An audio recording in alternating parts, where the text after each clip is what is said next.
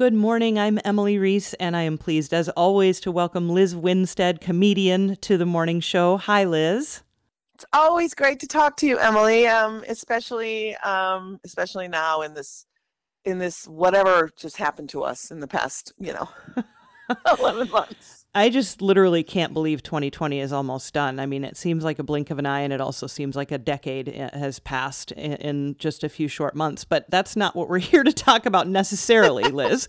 It's been so nice to kind of catch up with you. A couple months ago, you had a crooner show, and we talked about this show you did on a lake called Corona Borealis. So explain about that and how people can watch it now. Yeah, so for folks who don't know me, it's my career has been, responding to the world and, taking on hot button issues and sort of confronting them through humor and taking on hypocrites, and that's my jam, right?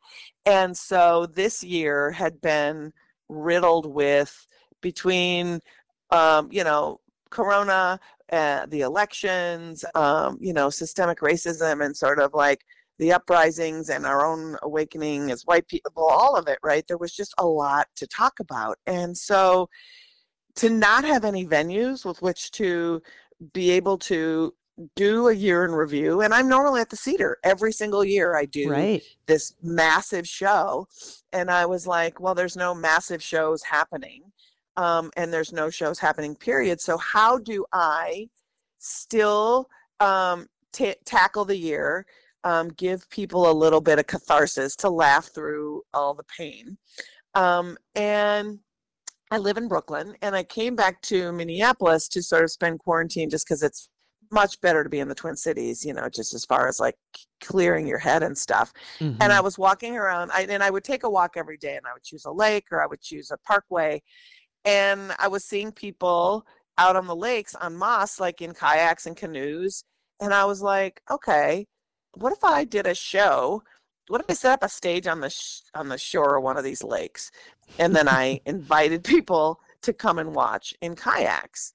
And I was like, I'm gonna just put out a through my fan list. I'm gonna say, would anybody come to a show if I did that and it was Corona safe? And it was overwhelming. Like the response was like, yes, we would come, yes, we would come. But I wanted to keep it super safe. So a friend of mine lives on a lake in Arden Hills, and so I set up there so it would be a little bit more contained. I invited the first 20 people who responded came. I made them a picnic lunch that I handmade myself and pie and the whole bit. Um, I kept people separated 10 feet apart and picnic tables that we had.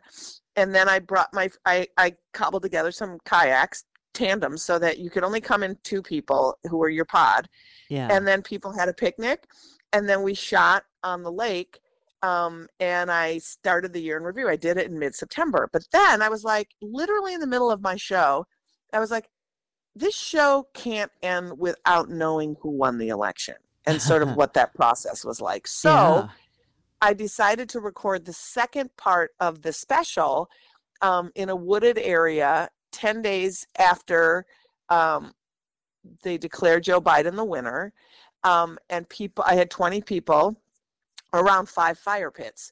And so people came and they had Nice. s'mores and they had mulled wine, and I gave them each a mug. We gave them a care package in their cars that they brought in, and they could take their mulled wine, and it was 19 degrees.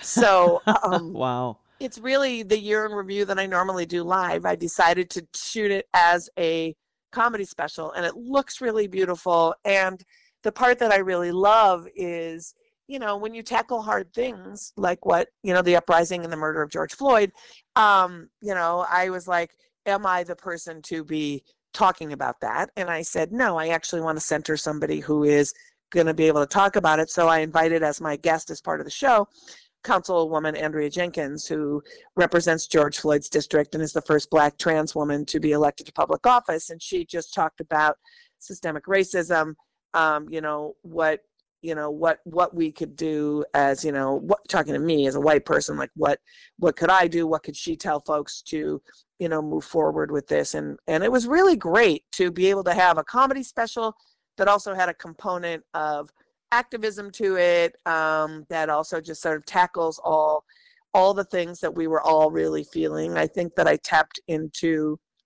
a lot of what we were swallowing and experiencing, the rage, the humor, our own vulnerability and fragilities when it comes to the entire year. And it's really great. And I was like, I wanted to do it too, knowing how economically so many people are hurting right now. I basically did it to make the money back in the production, and then the rest of the proceeds go to my nonprofit, which is a reproductive rights nonprofit. And it's only, if you want to rent it, it's $3.99. If you want to buy it, it's $8. The money goes to a nonprofit, and it's a lot cheaper than going out on New Year's Eve. So I suggest to folks, rent it for New Year's Eve. Have that be part of your New Year's Eve staying home with your pod. If you got 3 people in your pod, it's $1.25. Hey, there's a bargain right there. There's a good old New Year's Eve bargain, because you're right. There's a good old New Year's Eve bargain. It's on Vimeo on demand, which is on your computer, or if you have Apple TV, or you can like put it up onto your TV screen, but you can watch it on your computer. If you go to Vimeo on demand, I'm sure you'll tell people where, but it's Vimeo on demand, and Corona Borealis is the name of the show, and you can get it right there. So it's pretty cool, and it's really like, it was just a good catharsis for me to be able to do it, and I think it's a good thing for folks to like exhale a laugh of this terrible year, so that you can create some space for 2021 to come in and allow some positive into your system. Yeah, I mean, it really is surreal to see you on a lake and your audience being just people in kayaks. I mean, it really, a year ago, just would have seemed absurd, I think, yes. to imagine yes. something like that. So talk about the process of just completely rethinking performance in 2020. Well, I mean, that's the whole thing. Is the thing about the special that's so interesting is I always write throughout the year, right? I'm just always writing. And normally I'm doing a jillion shows throughout the year. Yeah. And so, I was just writing and writing and writing. And I was thinking about so much stuff, right? How do I do it safely?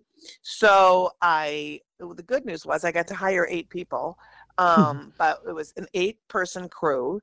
Everybody was masked, everybody social distanced, and we were hanging lights. Somebody would hang, get down, another person would go up on the ladder and do other stuff. We built the set out of pallets, and I had to run everything on generators, right? And because there was no electricity near this lake. Right. And so I was like, oh my God, are the generators going to be too loud? Will the power go out on the lights? And all of that went off without a hitch. But the hilarious part was, when you shoot a comedy show in the woods at night in the summer in Minnesota, your background noise is crickets, which is the universal death sound. Yeah, right. For comedians. So I'm watching the footage and it's beautiful. And then I'm watching every time I tell a joke. And then it's just like crickets, crickets, crickets, crickets. And I was like, oh my God. Because, normally when you watch a big Netflix special, it's in a theater and there's 2,500 people and it's just uproarious laughter. And so, I had to compensate for 20 people who were, and then also just laughs go up into the sky. They just go up into nature. They're not in a condensed environment.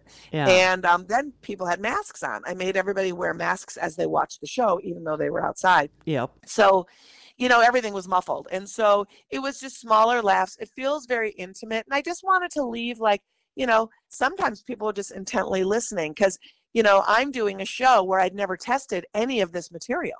So it's a comedy special of me. I have notes. It's very raw.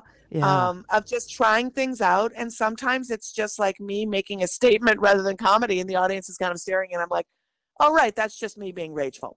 Right, I'm just going to leave that in because sometimes that's what 2020 is. That's Yeah. what a 2020 comedy special looks like. It's an emotional roller coaster, sort of like our lives.